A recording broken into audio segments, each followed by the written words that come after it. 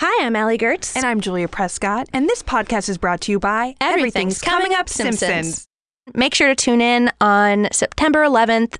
We are talking about the episode Radio Bart with a special guest you may recognize. Hi, I'm Nancy Cartwright. And actually, I'm Bart Simpson. Who the hell are you? We're so excited. Oh, this is so good. This was one of our favorite episodes we've ever done. Mark your calendars. I don't know. You're probably already downloading it. What is this life? September 11th, we are joined by, you already heard her, Nancy Cartwright. We're so excited. Please tune in. All right. Bye. Today's episode is brought to you by Last Rampage, the new true crime film starring Robert Patrick, Heather Graham, and Bruce Davison. And we had the pleasure of speaking to someone involved with the movie. My name is Robert Patrick. I play Gary Tyson. That's Gary Tyson with an I in the film Last Rampage. Evil broke loose in 1978, Arizona State Penitentiary. You know, that was interesting. What it was like playing a real person as opposed to a fictional character. It was really trying to wrap your head around how this guy could do some of the things that he could do. That was the things that you were drawing on. Of course, there was no way you're going to try to do an impersonation of a guy, nor was I going to try to, get as heavy as the guy. I didn't have enough time to really go that route. But I found him really, really interested in trying to live up to the charisma that he had. I fell in love with the folklore of the story, like the whole idea that he was a guy that was raised during the Great Depression. See, that from a historical point of view, those kind of stories resonate with me. That yearning for something better, trying to find it, have to steal to get it. How do you deal with that if you're a religious person? How do you run underneath that? How do you justify it? He had a double life sentence that he began to push his wife and his kids to say, God, I'm going to serve one term, and when I die, I'm going to serve another term in hell. I got to get out of this. And the length that he was willing to go to get his kids to help him get through this and get him out of prison was fascinating to me. Don't miss Last Rampage, the true story of the prison break of Gary Tyson. In theaters September 22nd and available for on-demand pre-order August 22nd. Find out more on Twitter by following @LastRampageFilm or on Facebook.com/LastRampageFilm.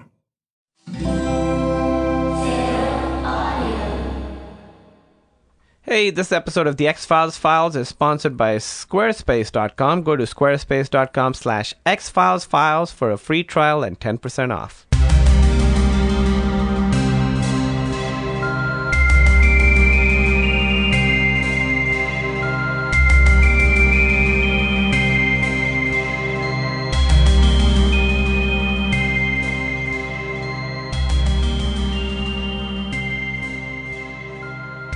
Hey, welcome to the X-Files Files. I'm Kumail Nanjiani. This episode will be covering Conduit, which is episode 4 of season 1. It's a pretty good episode. We're going to have Dan Harmon on, creator of Community and Rick and Morty, to talk about it, and a huge X-Files fan. So we talk, in the beginning, we talk about his love of the X-Files, how he got into the show and stuff, and then we get into the nitty-gritty of the episode.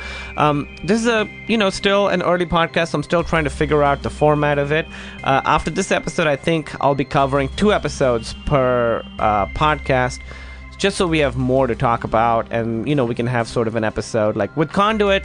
I would have loved to have done another episode that was a really, really solid episode, but we didn't do that. But the next episode, I had Ricky Carmona on. After Dan Harmon's episode, we have Ricky Carmona on, and we talk about Ghost in the Machine and Ice. And Ice is a really, really, really fantastic episode.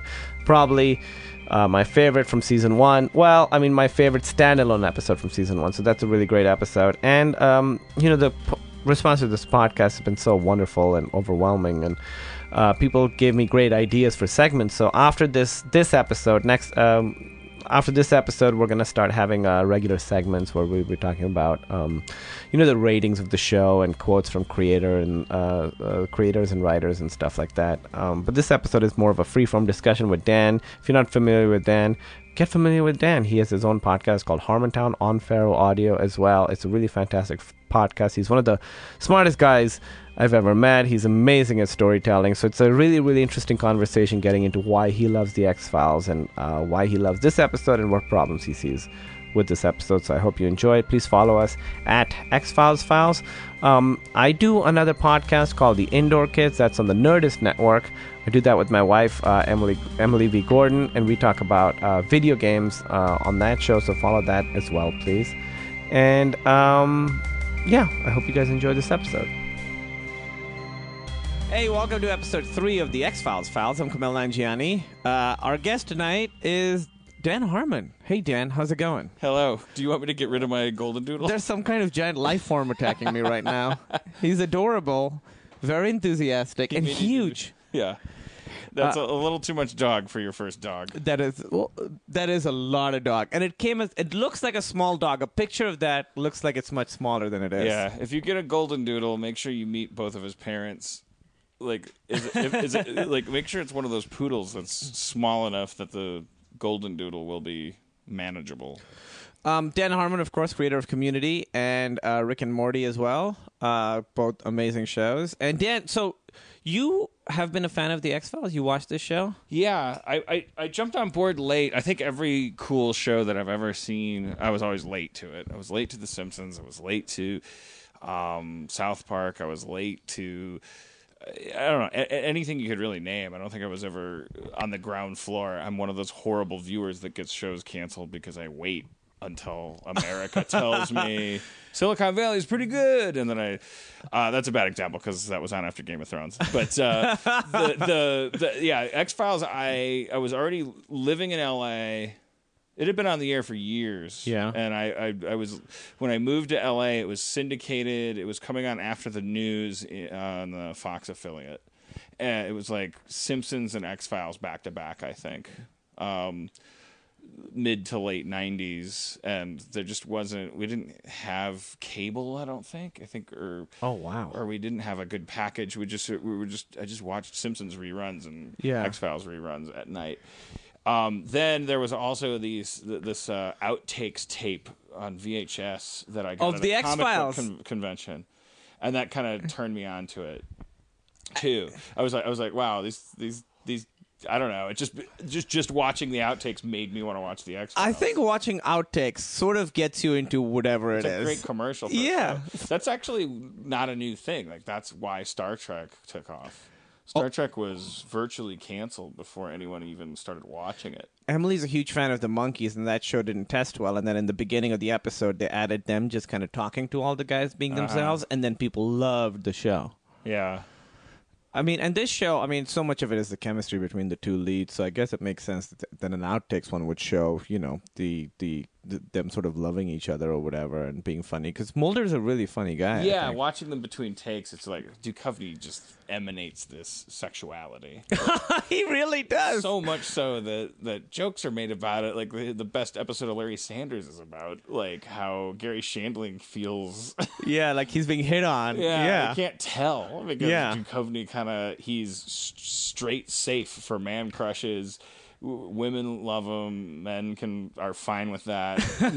Men would be okay being cornered by him in an elevator. I think I don't know. If you listen to Harmontown, I'm constantly using Duchovny as my tarot card for sexy guy. Like, I don't say Tom Cruise. I say Duchovny. Oh yeah, no, there's something like sort of hollow about Tom Cruise. Duchovny feels lived in. You know, he's a little rumpled. He's the guy. He's the Mark Ruffalo of David Duchovny. Yeah, he really is the Mark Ruffalo of David Duchovny.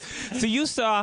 We're going to talk about episode 4, Conduit. But in preparation, you watched the first 4 episodes. Had you ever seen them before? Oh yeah, of course. Yeah, I got the box set. So the DVD era when DVDs were a new thing. And Amazon was a new thing. The first thing I got was all the X-Files episodes, and definitely watched them all in order. Oh wow! So you've seen all of it? Yeah, and so this morning I got up and I watched the first 4 because you're on the 4th, and I wanted to be able to contextualize it. It's Yeah. very interesting how in the very beginning of the show, the third episode in is their first Monster of the Week episode. Right. That's the one that introduces Tooms. Yeah, and that's a pretty iconic bad guy. He's the Khan of X-Files.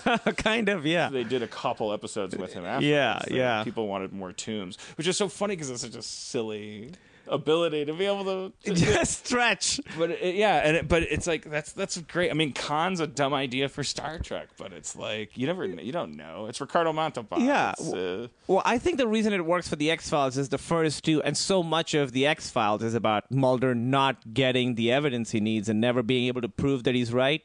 So a little bit in early on, you had to give a little bit to him. Like, clearly this guy is some sort of stretchy liver mutant guy. stretchy liver mutant. You do the fucking science. He's right this time. So you got to give him his little victories, like the UFOs and the aliens always get away, but sometimes you find these weirdos. Yeah, I can't remember how long they kept with it. It's really admirable.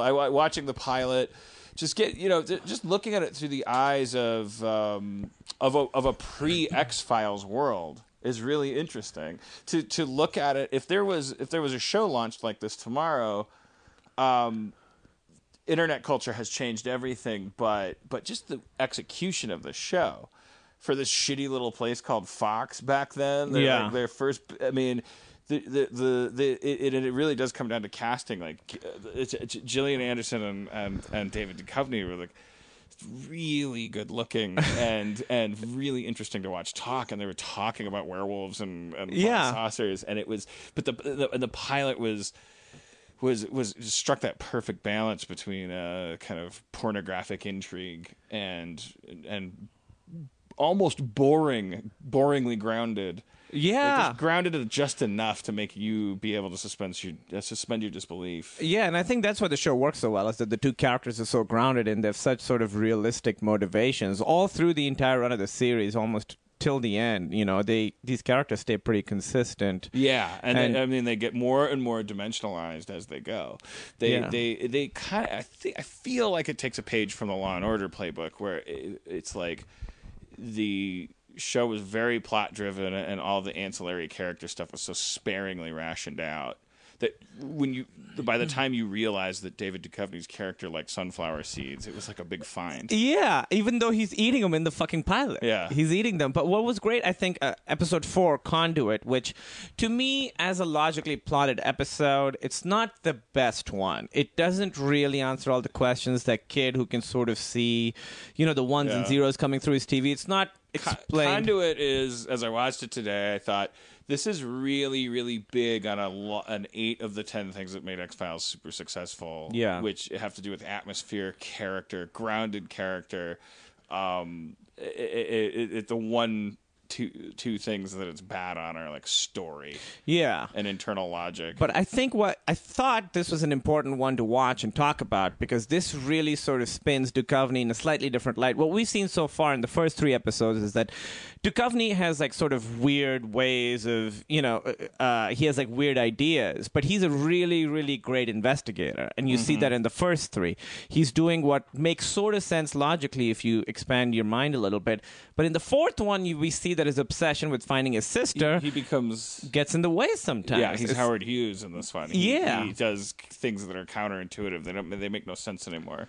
Yeah, the dark side of working with Fox Mulder, yeah. Yeah, you certainly see that. Like, he's a dick to that sheriff for almost no reason. Although that sheriff is a massive dick. He's like the most judgmental. Well, he's bragging sheriff. about. Yeah, he's slut shaming the victim. The girl they're looking for, Ruby. She's the sheriff is just saying, "Wow, she had no shortage of boyfriends." Yeah, he's like, she probably is out fucking and sucking. It was really through the lens of today's gender politics. Yeah, like that guy was a really finely crafted villain. Well, it's also that guy should. I mean, even if she was a slut or whatever, even if aliens didn't take her, this is still an unsolved case. Yeah, you should know by now not to talk to the FBI like that. Yeah, you don't know this is spooky Mulder. This is the FBI. Speaking of which, one of the most interesting. Well, yeah, one of the things that really spiked my interest at the beginning of the episode is that this is the first time you're 3 episodes in, and almost as if it was some network note or a writer's room note, this is the first time that Scully is having a conversation with her boss about the budget, about the idea that Fox Mulder is allowed to say, let's go to Iowa, let's go to Indiana. The first 3 episodes are him saying, pack your bags, we're going first class to Saskatchewan. That's where the Bigfoots are. And this is the first episode where that's actually introduced as a quasi plot device in the beginning of the episode. He's specifically telling her, I'm going to not let him go to this thing because he saw it in a tabloid headline. Then she says, I'll talk to him and let me get back to you. And then she goes to him and he points out some more interesting shit about the story.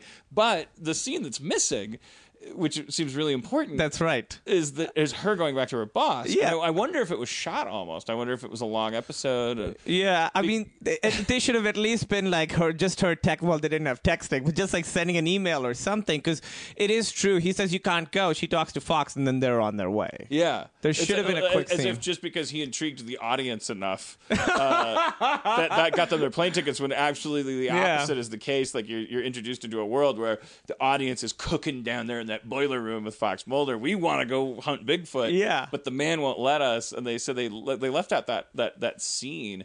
I'm kind of fascinated by that. There's a lot of internal logic stuff in this episode that you completely let go because what a show. What a show, right? I mean, so the internal logic stuff, obviously, I thought it was fantastic that the reasons he doesn't want to send him is not like, later the conspiracy develops and they're specifically targeting Mulder because Mulder's getting onto some shit. Here, it's not that. They just don't want him to go because they don't have the budget to send them to Iowa because he read something in a tabloid. That's crazy. That's crazy. Especially if the FBI, as we'll later learn, is up to their hips in trying to keep Fox Mulder from learning the truth. Yeah, but here is just specifically a budgetary thing. And we were talking earlier a little bit, this is a slight digression, but you said how this show sort of typified the Bill Clinton era in the U.S., and we were talking about how, at that point, we didn't really have any external threats, and America was like the big dog. It still is, but...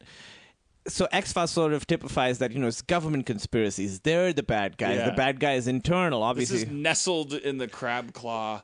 Exactly. That sweet crab meat with the pinchers are the Cold War and 9/11. That's exactly right. This is the only time that show could have been made. Like, we just passed the Cold War, right before a plane flies into a building, and here we are talking we were about... mistrustful of FEMA. Yeah, exactly. Yeah, that was our biggest problem. These guys are gonna, because we could be, because it was okay. The Russians are dead, but what about all this government? And it wasn't. It's so funny that during the Bush administration, you didn't have a show like this on the air. No, it was like trust nobody, fear what you think you know, and meanwhile we're being run by a fucking crazy war machine. Exactly. But it was the reason we were is because we voted it in because some shit went down. Yeah, it used to be aliens would come during the Cold War. All the sci-fi was aliens coming in giant ships shooting at us. Then when the Cold War is over, it's aliens making deals with the government, and then now we're back to aliens showing up in spaceships and shooting at us. Now it's just dumb. Now everything's dumb. And if you're under 40 and you're listening, you're dumb. Watch X-Files. Get smart. Get smart. But I was going to say, what were we talking about before we sort of got... Yeah, so I think that this show sort of typifies that thing of like, that the government is involved. But there were two kinds of threats on the X-Files. One was the conspiracy, and the other were these like crazy liver mutants that slipped through the cracks, Well, that was the great thing. I think I was always inspired by this because I had seen interviews with Chris Carter where he talked about it. I had never been conscious of this before I saw this show and heard it talked about. This is pre-Blacklist. This is pre-Lost. This is pre-network TV getting in a knife fight with basic cable. Pre-basic cable getting in a knife fight with the internet. There wasn't, for you kids watching, like serialization is a crutch in television, making people feel like they have to have seen a previous episode in order to understand this one. In my day, was viewed as profane. Like it was like throwing sand in a fight. It's like like okay, he beat him, but is he a hero? I don't know. Yeah, kicking someone in the nuts. Okay, so maybe now we live in this new world where 2 million viewers. The Walking Dead is a soap opera. Every show is like whatever. But back then, like television still had to pursue this goal of modularity where each pearl was a pearl, and yes, they string together and you can wear them around your neck and fans can get into the linear nature of them, but you still had to uphold in certain circles this illusion of each rock of crack gets you as high as the other rock of crack. It's not a process, it's not a cocktail. Yes. But if you've been doing the other crack, maybe you get slightly higher. But if you're just doing the middle crack, you still get a pretty great high. Yeah, exactly. There's never too late to start or stop. But the X-Files was strung together by this uber mythology about the smoking man, but then they got into the Monster of the Week stuff, and they really pulled it off. I mean, it really was like this heart pumping, like the different chambers of it worked just perfectly. I have nothing to say about it. It's just like, but I think this is at a time, and it's notable that this is at a time when that lungfish is starting to develop. The idea that you can do both, and that's a craft that's not pursued by modern drama writers. Yeah, it's either one or the other. It seems like they're either like super, one straight narrative all the way through. You can't jump into Lost, or you just have garbage. You just have fucking garbage, or you have stuff that comes and goes. Like every episode is a hard reset, and you start out from the beginning. One more general thing about the X-Files, though, speaking of the Clinton administration and all this stuff, like you can. It was also striking to me watching these first 4 episodes that the absence of cell phones, because X-Files became a huge cell phone show. Yeah, it was the way that I Love Lucy or Gilligan's Island or Beverly Hillbillies, they straddle black and white and color television. So there's all of a sudden one day, My Favorite Martian is in color. Because it straddled that advent. X-Files straddles cell phones and the internet as narrative devices. Yeah, and you know that there were cell phones in existence in 1993, but it took a while. I remember, I'm that old. I remember that it took a while for us to stop looking at cell phones as an obstacle in storytelling.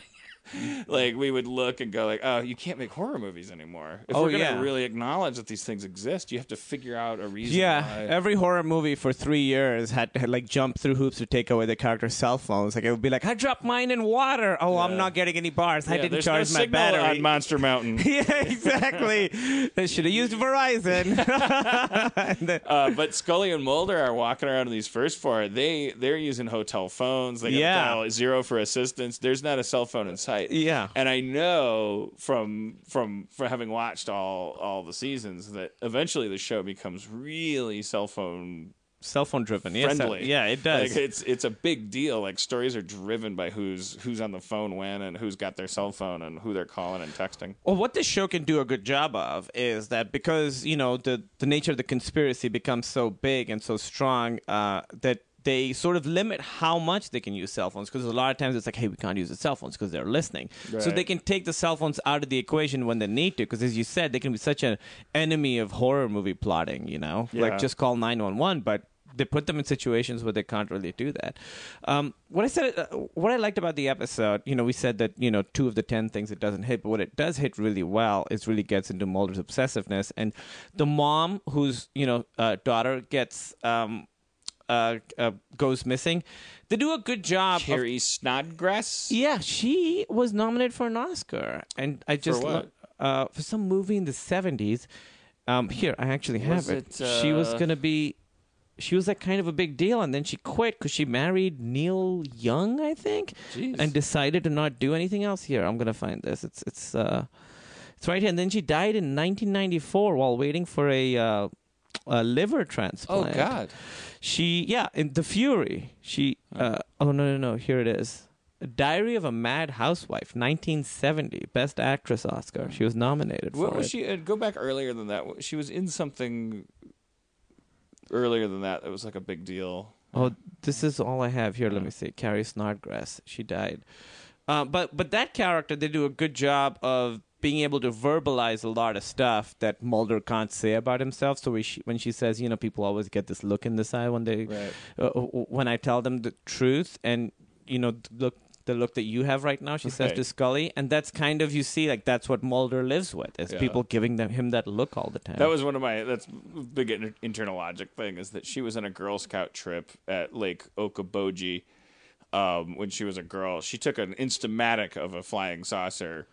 And that's right. I feel like that's like a wedgie as compared to the full-on physical assault of being abducted by aliens. Like, she kind of she really jumps in as an advocate of abductee shame for a Girl Scout who saw a pretty flying thing in the sky when she was a kid. Like, I don't know if she's experienced. I think they call that abductee splaining now on Tumblr. She was in 1970, Diary of a Mad Housewife was her first big thing. Before that, she was a small part in Easy Rider. Speaking of cast, I don't want to jump the gun, but Donald Gibb as the bartender. Ogre. Oh, that guy. I don't know him, and I only know him as Ogre, but he was really acting the fuck out of that scene. Like, he's swinging for the fences. Like, when he looks at... I remember there's a part where Scully hands him a business card, and he looks at a business card as if it's the first time he's seen paper in his life. Like, he's really, he's really playing to it. He's really, going for that scene. He's really going for it in that scene. But what I think this episode does really well is... really sort of shows you what Mulder feels like. Like we said, that scene where, the woman says the thing. And then there's another scene later where Mulder says to her, where she, Carrie Snodgrass, whatever her character is, she's like, hey, I don't want to say this anymore. I want to put this behind us. I've been saying this stuff and people think I'm crazy. And Mulder says something like, yeah, but it's the truth. So he's justifying what he's doing. Like, he believes this stuff to be true. Which is why he feels okay, sort of bringing shame upon himself. Right. He's justifying what he does through her. Yeah, it really... I found myself as the episode made me wonder how I would feel in real life if, when I was 8 years old, my sister was... Yeah, what would you abducted. do? Like, I feel... I'm just going to throw this out there. But I feel like if my older brother was abducted by aliens when I was a kid, I would have spent like an hour dealing with the gravity of it and then just enjoying extra peanut butter and jelly. And then being like, well, that guy's gone. Kids are pretty resilient. sociopathic until they have to have conscientiousness ground into them. He's really held on to it. He really loved his sister. He really did love his sister. Well, sort of comes out later that he sort of feels a little responsible that he wasn't able to prevent it. Well, that's a great thing that this episode drives home. They take something that's part of the popular culture of abduction mythology, which is the paralysis. Yes. Which a lot of people attribute to the sleep chemical that paralyzes your body so you don't thrash around when you have nightmares. I didn't know about this. We've all woken up in the middle of the night sometimes having this paralyzed effect. I think we all have. It's a freak occurrence. The chemical in your body that makes your body hold still as a natural part of sleep, and it goes usually hand in hand with being totally asleep. But every once in a while, you got one and not the other, and that's when you have those waking nightmares where you feel like there's something sitting on your chest or there's someone in the room and you can't move. It's a common occurrence, and people attribute a lot of alien abduction mythology to that because people report being frozen, feeling like someone was in the room with them. I've had that happen to me. Like I really like not being able to scream even. So anyways. But there's a documentary someone was telling me, I haven't seen it, on Netflix called The Nightmare that is exactly about that. And what it does is it goes through every culture and says how similar that feeling is, and how almost every culture in the world has a very similar mythology that sort of explains why that happens. And it's usually kind of supernatural, Mm-hmm. But there's a lot of there's alien stuff, but then there's also demon stuff where you're sort of trapped and you see these things happening and you can't move. So they take that very popular thing and they actually turn it into an emotionally grounded thing. Yeah. That he feels like he could have saved his sister and didn't. And that's why he is a 29-year-old. This episode also establishes his age is 29. 29-year-old FBI agent relentlessly trying to get to the bottom of all this shit. 'Cause Yeah, this is the first time you see him here. You hear him say, "I want to believe." That's the last line of this line episode. of the episode. Yeah, it's the last line of the episode. I want to believe, and I think that's such a great sentence because it's, the show eventually becomes a lot about like Scully's faith in Christianity and religion, sort of contrasted with her faith in science, and how those sort of work together, how they actually are at odds with each other a lot of times. So she has these crises of faith based on science and empirical evidence, and you see in this one the first time that Mulder has this faith in aliens and a conspiracy because he needs to believe that because he needs to believe that his sister is still alive and somewhere out there. Yeah. It's not that he believes; it's that he wants to believe. Right. Well, faith goes hand in hand with subversion when you're not the controlling power. It's all fine and well to talk about skepticism and science being valuable in a society where reason is in control. That really resonates with a Clinton era democracy that's like going, what, didn't we tomahawk missile like Iran last night? Like didn't we, or are we what is this stuff about the cigars and the pussies and all this stuff that, like, aren't we just doing what the government always does? Are we not faith is required when you are occupied Judea. Faith is required when you're in the Matrix. Because what other weapon are you going to use to get out of an Orwellian situation than something other than logic? Because they use logic to box you in. They tell you, for instance, that if UFOs were real, that we'd be seeing them more often. Right. They'd use logic to make you feel like you're insane. Right. So it's a beautiful, conspiracy theory mythology is a beautiful expression of just raw anti-authoritarian human spirit. That's really interesting because that is exactly what Mulder is. He's very anti-authority and he has this sort of illogical faith. This is the first time you see him. He says in this episode, she questions his impertinent assertion, and he says that's what science is. You start with the impertinent, and you arrive at a pertinent conclusion, something like that. Yeah, it's a really beautiful quote. In other words, you start. I mean, that's true. A hypothesis is there's no such thing as a wrong question. Are white rats smarter than brown rats? Are rats with red eyes smarter than rats with blue eyes? You ask a dumb question. You ask something insane, right? And then you go down a rabbit hole of experimentation. You arrive possibly with either an affirmation of the status quo or an incredibly revolutionary new idea that's been tested by your heroic journey.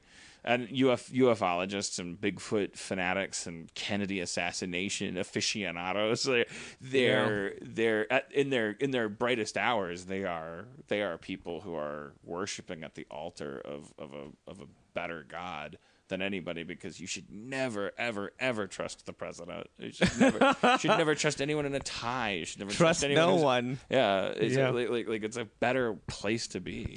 Yeah, but I think this is the first time where you sort of see that Mulder, he's not a completely unbiased scientist going into this. He's going in with an agenda. He's looking for a specific answer. He's abusing Scully's trust in him. Yeah. He's not, but there's a beautiful ballet there between the two of them. 4 episodes in, the pilot's description is she's assigned to him to debunk him, but she gets pulled into his bullshit. The way that happens is he doesn't trust her. He knows fully well that she's there to spy on him. Yes. She insists that that's not true because the idea of spying on someone is an unscientific idea. So she needs to prove to him that she's scientific, but she's so committed to logic that she is also a fanatic. That's right. Hey, so this episode is brought to you by Squarespace. As I said earlier, it's the all-in-one platform that makes it fast and easy to create your own professional website, portfolio, and online store. For a free trial and 10% off, visit squarespace.com/xfilesfiles, and you'll get 10% off and a free trial. That's a great deal. And fun fact, these guys actually, I'm on an HBO show called Silicon Valley. Watch the show, created by Mike Judge. It's a great show. I'm on this show. And they created the Pied Piper page for the show. So the show is about this product that my character and 4 other guys, we sort of come up with called Pied Piper. And the website, we sort of made a fake website that, sells this fake product. And Squarespace is the one that actually made the website. So that's fantastic. Why would you not do... If it's good enough for HBO, it's good enough for you.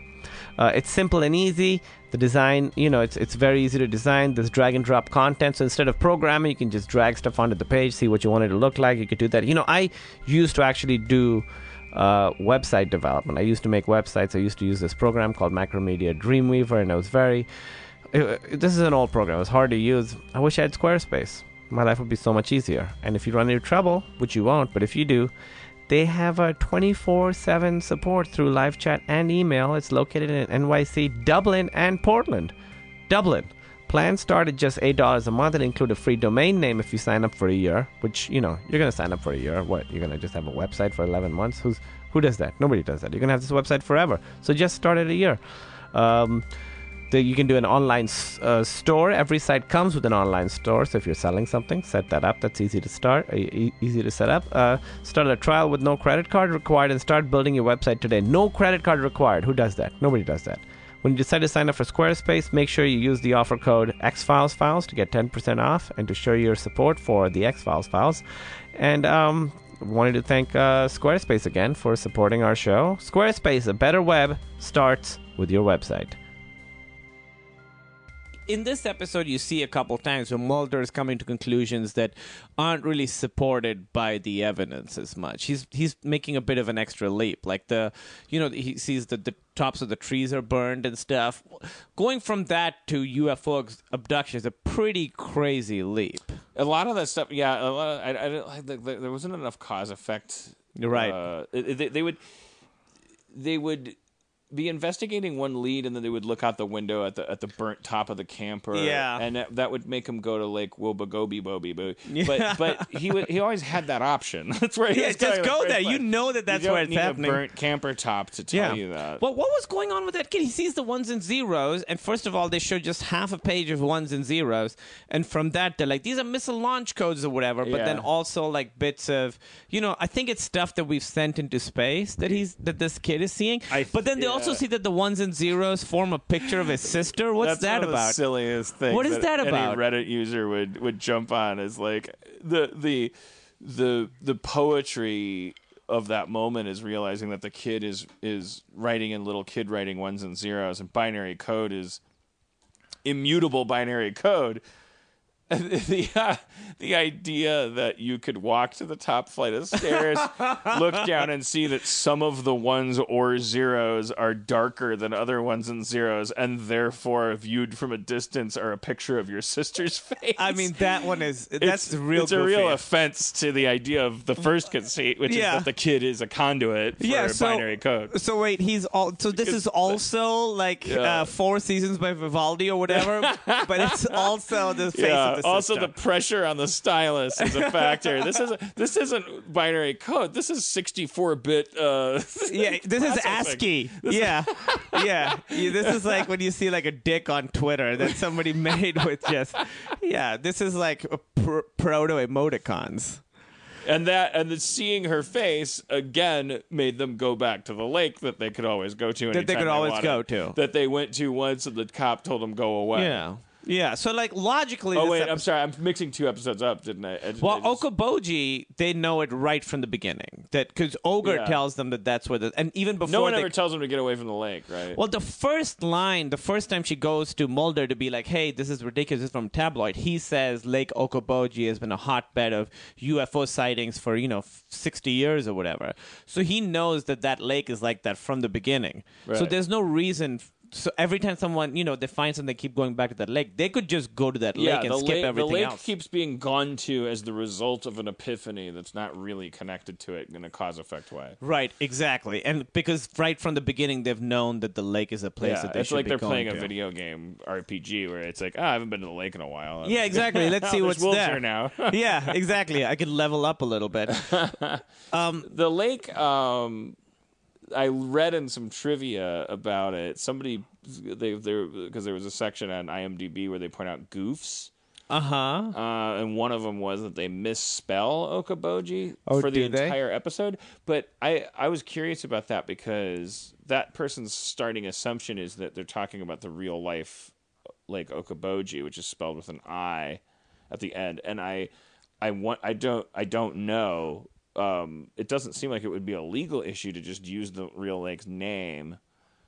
Unless it was possible for a small town to sue you. I think they just wanted maybe like a mythical quality, because if people are like, well, Okoboji with the eye doesn't have a history of UFO stuff. Well, no, that's not the one we're talking about. Right. This is I don't feel like that kind just of a thing is different possible to America. be a mistake. That's the thing. Like someone with a clever eye thought they were catching a gaffe, but I actually think that was probably very intentional. Well, this is the one thing I've learned is that it's kind of good that the internet wasn't as ubiquitous when X-Files is happening, because a lot of people, I looked up trivia on this episode too, a lot of the people who are big X-Files fans were really into finding like just poking holes. Right. So like this episode, you see Mulder's like sister's birth date, and then later it's different. So everyone's jumped on that. Like also people her are middle initial. Yeah, her middle initial. You saw that too. It's T in this, but really it's Anna or something. Yeah. I had someone got me this book called The Nitpicker's Guide to X-Files or something like that, and I started reading it, and it really pissed me off. It was all people focusing on the wrong stuff. It's all like But this some kind people, of shit. some people that's what I've come to understand, having done Community, is that everybody experiences everything differently, and for some people, that actually is what you and I call enjoying something. I don't. Is that is- really true? you think? I believe that. Enjoying? I think that there are people in this world who have. Did you see the YouTube video where the guy alphabetically went through Star Wars and listed the Goofs. There's like I haven't seen this. It's simply a list. It's Star Wars edited in alphabetical order by every word that's used in Star Wars. I don't know how to explain it more than that. I know you explained it, and I'm terrified. It's a monument to either OCD, Asperger's, who knows what you would diagnose it Effort as. for sure, and focus. There's what the internet has revealed to us. In an almost disproportionate way, is that there's a huge population of people out there that watch things through curation. They like to catalog, they like to analyze, they like to curate.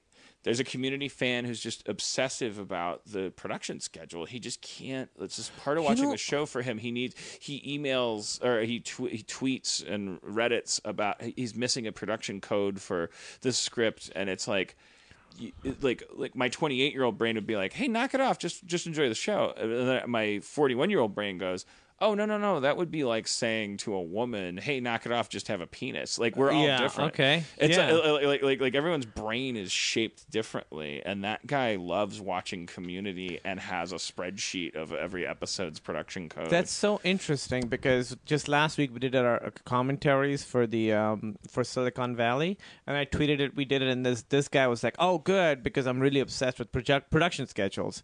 And I responded, and I was like, "Hey, you're being kind of a dick. It's kind of funny, but you're being a dick." He's like, "No, I seriously am, because I know this week you did this and this week you did this."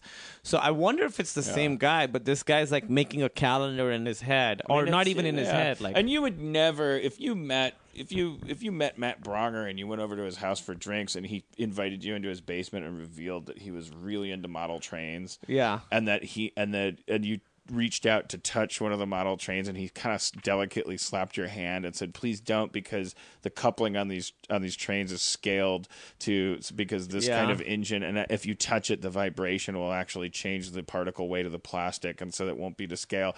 Like, you would make fun of him, but you would also go, "Oh my God, this is an amazing thing," because it wouldn't be about it wouldn't be about comedy or TV or anything. You'd be like, oh yeah. So for a lot of people out there, they watch television the same way, that with the same kind of brain that someone might make a ship in a bottle. They like kind of obsess about details. Yeah, and I've certainly found that, looking for trivia about the X-Files and stuff, people get really obsessed with the details. Yeah. And I think the cool thing is that if you did launch an X-Files in this world, if you wouldn't be able to have that like effortless joy, but you could say that about all TV. I mean, Orange is the New Black needs to have a lot of verisimilitude. Like, people watching it need to feel like these women are really in prison. They're not allowed to feel like they're watching Gilligan's Island with bars on it. And I think with sci-fi, we keep upgrading our if you launched a new X-Files, and what I'm saying to you is, let's do it. I'll be Scully. You would have it would. I think there's a modern equivalent to it that would be resistant to. The writers would have to work harder. Yeah, I mean, a good example is Edge of Tomorrow comes out and it has the same basic plots. The same basic conceit as Groundhog Day, whereas Groundhog Day is a fairy tale. Edge of Tomorrow explains the science behind why this is happening. It has to explain why, this guy's reliving the same day over and over. Groundhog Day just gets to be a fairy tale, which I think is fantastic too. But Groundhog Day, you could easily release tomorrow, and it would win an Oscar, wouldn't it? Is there anything about Groundhog Day that wouldn't hold up to? No, I mean, Groundhog Day is one of the most perfect comedies, I think. I mean, it's really good. I did think that would be great if there's a subplot in Edge of Tomorrow is also really good at ice sculptures. Also, I've been doing this on the side. There's a scene at the end where Scully sort of is listening to his hypnotherapy tapes. Yeah. Is that allowed? Can you just listen to those? Well, my brain went to the same place. My brain filled in the blanks that Mulder is so obsessed with this stuff that he actually submitted his own hypnotherapy sessions. Yeah. He's an adult on the tapes. I think that like Sigmund Freud testing cocaine on himself, like Mulder is like an irrational Howard Hughesian FBI investigator that considered it an act of rebellion to go to a reputed hypnotherapist and go through regression therapy and bring the tapes to his boss and go, I'm putting this on record and you can't stop me. It's also a great way for Scully to get real insight into Mulder's obsession. When he says he says something like he walks into the room with his eyes closed, hoping she's there, and he's been walking into that room every day of his life. He keeps walking into that room for the rest of the series. I think this is the first time where you really, because so far Scully obviously really likes him and she sort of knows about his obsession, but she's sort of following him, logically. He sort of makes these, connections that have been logical. This is the first time where they're a little more emotional than logical, and she now understands that. It seems like this is the episode where she really gets on board with Mulder and his mission. Yeah, which coincides with that phrase you mentioned, I want to believe. That's the closing line of the episode. And it's more notable that unlike the previous 3 episodes, that phrase is now used as actual affirmation of it presupposes the existence of aliens. Isn't this the same episode where his inside man, or is it the previous episode? No, I'm sorry. Which one is it? The previous we can episode, talk about it. Not skipping over Tombs. Deep Throat ends with his friend on the inside, his mysterious guy who talks to him at urinals and things. Yeah, Deep Throat. He says to him on the track and field, they've been here a long time. So they're introducing the idea that if you thought this was a show about whether or not this stuff was real, no, we're slipping into a world where no, it's real, but you're Mulder, and the part of you that Scully is actually just the more deprived part. Yes, because she often gets knocked unconscious throughout the series, and then the werewolf says to Mulder, "Remember, werewolves are real." And then she wakes up and rejoins him and is like, "Oh, what happened?" And you're not going to believe this. Something you won't believe, Scully. Yeah. And then she does her Doogie Howser report at the end of it. Well, that's the thing. The first 3 episodes, she really does the Doogie Howser report, and then they kind of let that go. Yeah, they were like, "Oh, this is what it should be," and they're like, "Oh, we don't need the Doogie Howser report at the end." But the idea of him saying, when he says, "I want to believe" at the end of this episode, he's not saying it in response to the question, do you or do you not want to believe in aliens? He's saying, "I want to believe" in response to the hypnotherapist saying, "Do you believe the voice that's telling you she's going to be okay?" Right. Yeah. Do you believe that the aliens are good or bad? Right. That's different from asking if you believe that aliens are real. Right. We're drifting into building on the foundation of the existence of aliens, which I thought was really cool. because I kind of mouthed it along with him. I think I said like, "Do you believe the voice?" And I mouthed it with the episode. I want to believe. Yeah, they really ended that episode on a fucking great high note. I mean, it's a little sort of on the nose that he's in a church at the end when he's talking about I want to believe and that kind of stuff. That this is sort of his religion. This is his church. But this episode and the one you were talking about with the Mr. Mulder, they've been here a long time. Those are fucking great endings. Yeah. Like that last line, like, and they sort of, it really is like a thesis statement for the whole series. They really knew the show right from the beginning, huh? It was very fully realized. I think. Well, that's the impressive thing is that it was really fully realized in its inception. It also, though, was super adaptable to what was going on. It definitely moved and evolved with the fan response to it. I feel like from Gillian Anderson's look, like her hair, like to actual tone, like it became a very realistic show over time. Like because it was almost like you can sense the show realizing how much everyone wants to believe. Yes. And subsequent seasons, like maybe it's just camera equipment getting better, but it just the show starts to feel like more dramatic, more like The Wire. Yeah, it really does. Well, it's got this whole like mythos that it keeps building on. So by episode 5, it doesn't have to explain everything. It can just like point to, hey, remember season 3? Well, now that's all there, and now this is what's happening after that. Yeah, one wonders because it's that God only knows. Like having done TV production myself, I would. The only thing I know is that I have no idea what was going on in terms of the original plan, in terms of the ratio between Monster of the Week and the mythology stuff, because the pilot is very steeped in just sort of general grounded UFO theory, lost time, and kind of they just sort of they cast a relatively wide net and just sort of like go, okay, it's. And then second episode was what was that was Deep Throat, right? Yeah, that's Deep Throat. So then the third episode is Stretchy Liver Man. Yeah, and it makes me really wonder because was Stretchy Liver Man gonna be the second episode? Was it in response to network notes? Was Chris Carter's original vision to do Stretchy Liver Man? Like what was what was the fluke and what was the original blueprint? It really does feel like the second episode is just them like restating the pilot kind of in a more specific, less vague and general way. Yeah. And then episode 3. Yeah, I mean, that is interesting. I don't know. Are there no other shows that have followed this blueprint of having like Monster of the Week and it's like pretty unique trying to balance it. I mean, Outer Limits was a response to Twilight Zone, and the network was like literally said, I want a monster and a beautiful girl every episode. Beyond that, whatever, just imitate Rod Serling. And but there's no such thing as a mythology to Outer Limits. There's no. And so it's like you have, before that you have soap opera, you have drama, you have linear drama where you have to have watched a previous episode, but that's very rare. And then you have modular TV, which is like you try to make a franchise like Ambulance Drivers. Yeah. You love the ambulance drivers. Kevin. I'm Tom. I drive the ambulance. This week, Ambulance Drivers deals with sharks. Exactly. Because Jaws came out. Next week, Child Ambulance Drivers. Ambulance driver babies. The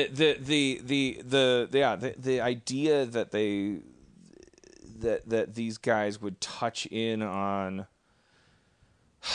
this larger, creepier conspiracy in between life-threatening, totally crazier garbage disposal monsters. Yes, exactly. It's amazing that they pulled it off. Yeah. I I like the craftsmanship of the modular Monster of the Week episode. Yeah, there's some really, really great ones. I mean, you saw Squeeze with the first time you see Eugene Toombs. That's a fun episode, and they did a good job of like that balancing the threat that comes from a very like organized place, and then the threat that just comes from randomness. Right. You know, like the tiny towns. And another thing that this show did a really great job of, you know, so you have these big conspiracies, these but they always sort of situate them in how they affect like the people. So in this one, it's really about Kevin and his mom and how it affects them. You saw Seth Green, like you see that Mulder really sort of takes to these little people who are like affected with this stuff, you know. And I think that the show continues to do that. There might be like an alien conspiracy and the government's involved, but it really comes down to this guy. We're going to meet Max Fennig pretty soon, who's a guy who's been abducted a bunch of times, and he starts having these seizures, and you really see the compassion that Mulder feels for this specific guy. Yeah.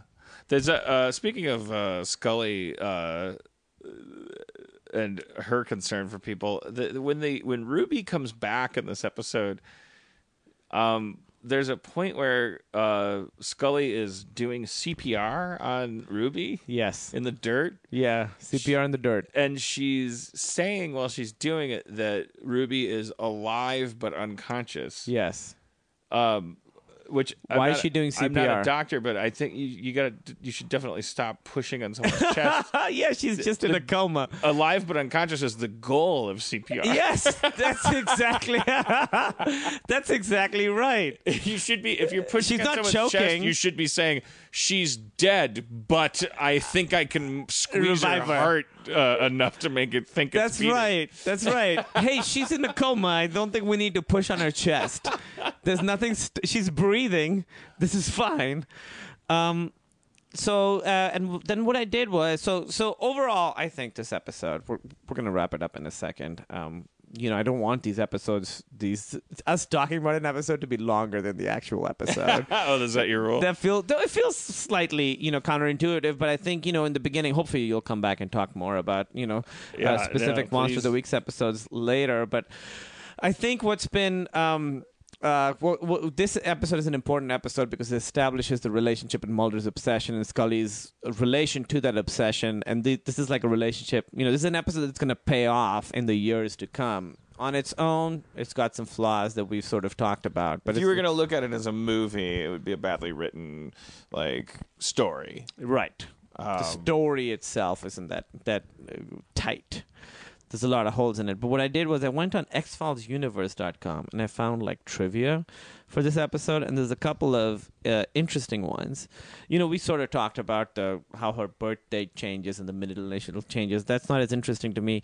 This says the organization that Mulder mentions to Darlene Morris, the Center for UFO Studies, CUFOS, is a privately funded UFO research group. It was founded in 1973 by Dr. J. Allen Hynek, a professor of astronomy at Northwestern University. Dr. Hynek was also a top scientific consultant for Project Blue Book, which was the U.S. Air Force's official study of the U.S. UFO mystery from 48 to 69. Dr. Hynek started out as a skeptic and helped the Air Force to debunk UFO reports. He gradually became convinced that a small number of UFO cases were not hoaxes or explainable as misidentifications of natural phenomena. And then these cases might represent something extraordinary, even alien visitations from other planets. When the Air Force shut down Project Blue in 1969, Dr. Hynek decided to establish his own organization to continue to study UFO reports, and he served as a technical advisor for Spielberg in Close Encounters of the Third Kind. So this guy was a skeptic, brought in to debunk UFO reports, and actually became a believer. And this organization is still around and doing stuff. It's based in Chicago. Well, have we talked about whether you, the host of the X-Files file? What do you think? I talked about it. I've talked about it a little bit. I mean, when I was a kid, I knew for sure. Oh, yeah. We were not alone and that they were flying around in tin cans and stuff. Yeah. And I've always been obsessed with it. And then I honestly don't know. I don't, because I know for sure now that the expanses of space are so ridiculous that we're definitely not talking about taking off in a vehicle from one planet and arriving at another. as if you were getting on the 5 Right. and going to Dodger Stadium. Like Right. it just doesn't. And so that starts to lead to, okay, if we're being visited through means that we don't understand. Yeah, well, there's wormholes you can exploit. Which Yeah. starts to really bend your mind. And I mean, why you would ever see anything flying up in the sky, therefore, I don't know. All right. Yeah, what happened? Like, you guys fucked up and now we can see you. Right. Yeah, I mean, and why are you bothering to fly? Yeah, exactly. If You you're can like, bend time. yeah, if you're interdimensional, then and just make magic pants. right. And also, don't be a Gumby. Be a black cloud of nano swarms. Yeah, why are you a Gumby? That's right. Well, so I. Well, a lot of it. I mean, like, the most I've always felt, because I read a book where a guy was talking about that and saying, well, those are probably just biological robots. In the future, if we advance enough as a civilization, it would be much cheaper to use our understanding of genetics to breed quote unquote machines than to build them out of nuts and bolts. Oh, Which I love, because these things are kind of insectoid and they're spindly, as if they're almost like animated puppets. And maybe they are. They're like golems, you know. They're like just flesh that gets squirted out of a Taco Bell gun on a automated flying saucer that built itself, you know. okay. So If mankind ever colonizes space, we're gonna have better luck with casting a wide net. You know, we're gonna. Spencer was explaining recently. My assistant and dungeon master was saying, like, one way that mankind will probably colonize space is to launch factories into space that, whenever they come across anything mineable, that will turn it into resources and make more of itself, and continue to just keep sending it out. keep sending, so that because you're never going to find anything by shooting a gun in the air with a Right. bullet, the smartest bullet in the world. Right. You're gonna find something by casting a net, Right. running that's a comb through the universe, and that would involve the creation of life on some scale. Right. So maybe that's what's happening. It's Maybe that's what we are, Yeah. motherfucker. Mind blowing. This is yo. do it. Light it up, light it up, light it up. Yo, Mulder Scully in the trench coats on the cell phones. Don't not moats. I gotta speaking of gibberish. Like I'm gibberish. I want to making sounds. I'm gonna rap so fast you don't know they're not sounds. You think they're words, and I'm rapping real fast, but I'm not. I'm so fucking like glass. So I'm gonna see going on with them and all. Yo, X-Files. Break it down. I think it's out there. I think it's out there. I want to believe. Just a couple more trivia things. Mulder fires his gun for the first time in this episode. He fires it in the air. it up in the air. Yep. To scare wolves. Yeah, it was Alex Kansas' idea to have Kevin's sheets of binary code be a picture of Ruby. So well done, dude. Fuck you, Gans. Really fucked that up.